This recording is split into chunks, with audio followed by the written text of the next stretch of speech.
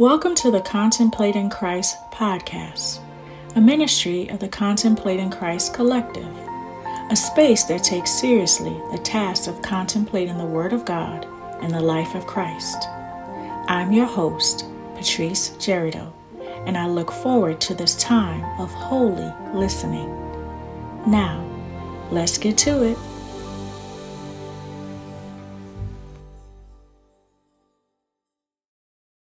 This week at church, we did a contemplative activity where we were asked to listen to a list of words and pick one that stood out from us.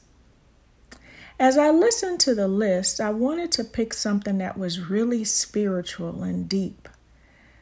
But the more I listened, the more words just kept passing by me. There were words like humble, love, forgiveness, grace, mercy, peace. And then finally, the word joy came. And I tried to ignore that word because it felt so frivolous to me. There's so much going on in this world, and I didn't want to land on the word joy as though to say I didn't care about the suffering in this world. I tried to look at the word love and I said, I can love my neighbor. Or another word like forgive, I can forgive my neighbor, or I can show mercy to my neighbor. For me to choose the word joy was tough. But that's the word that landed in my spirit. And so finally, I went with it. Our instructions were to draw the word joy like we did when we were kids, sitting in class and decorating words, family, friends, that person we thought was cute, or even our own name. But we just had to let go. That was the point. Let go like children and just work with the word. And so I wrote joy on my paper, and then I felt led to just write things that connected to joy.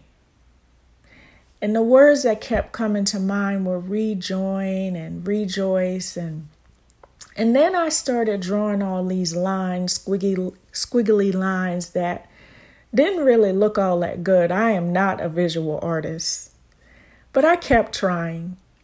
Over and over again, I did about 3 or 4 of these drawings, trying to make it look good. And then eventually I gave up. What I had left was a hot mess. I could barely make out the word joy, actually, when I was done. And then it hit me. That's it. That's it. All of this stuff was in the way of me seeing the word joy. And perhaps there's stuff in my life that stopped me from experiencing joy. Did I just get deep with some art? I don't know about being deep, but the revelation was a big moment for me. And I kept adding in more lines that represented more ways I blocked joy. And as I listened to my classmates tell their stories with their words, I got an image of the word joy on a blank sheet of paper, all by itself. And I wrote the word one more time in big, bold letters. And I added a R-E, in the front of joy, and an ing. And I said, that's it. That's the process, rejoying. I need that. It had been so long since I felt real joy. I couldn't remember the last time something made me light up like a kid in a candy store. I couldn't remember the last time I laughed a deep, guttural, long laugh of pure joy. Adulting can be hard, but it does not need to lack joy. And over the years, as I concentrated on paying bills and being responsible, I traded in a lot of joy. I thought that's what we adults did. Who has time to doodle when the world is in so much pain? Who has time to laugh when there's so much that makes us cry? Who has time for joy? I do. You do. We all do. I must. You must. We all must. Humans cannot live by bread alone, and humans cannot live without joy.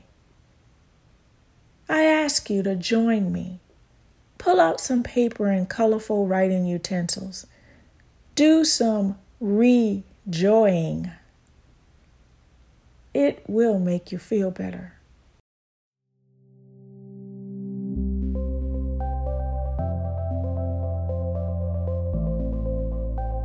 Thank you for listening to Contemplating Christ.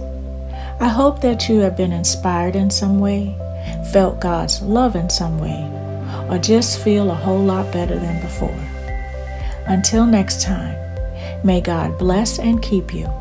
May God make his face shine upon you and grant you peace.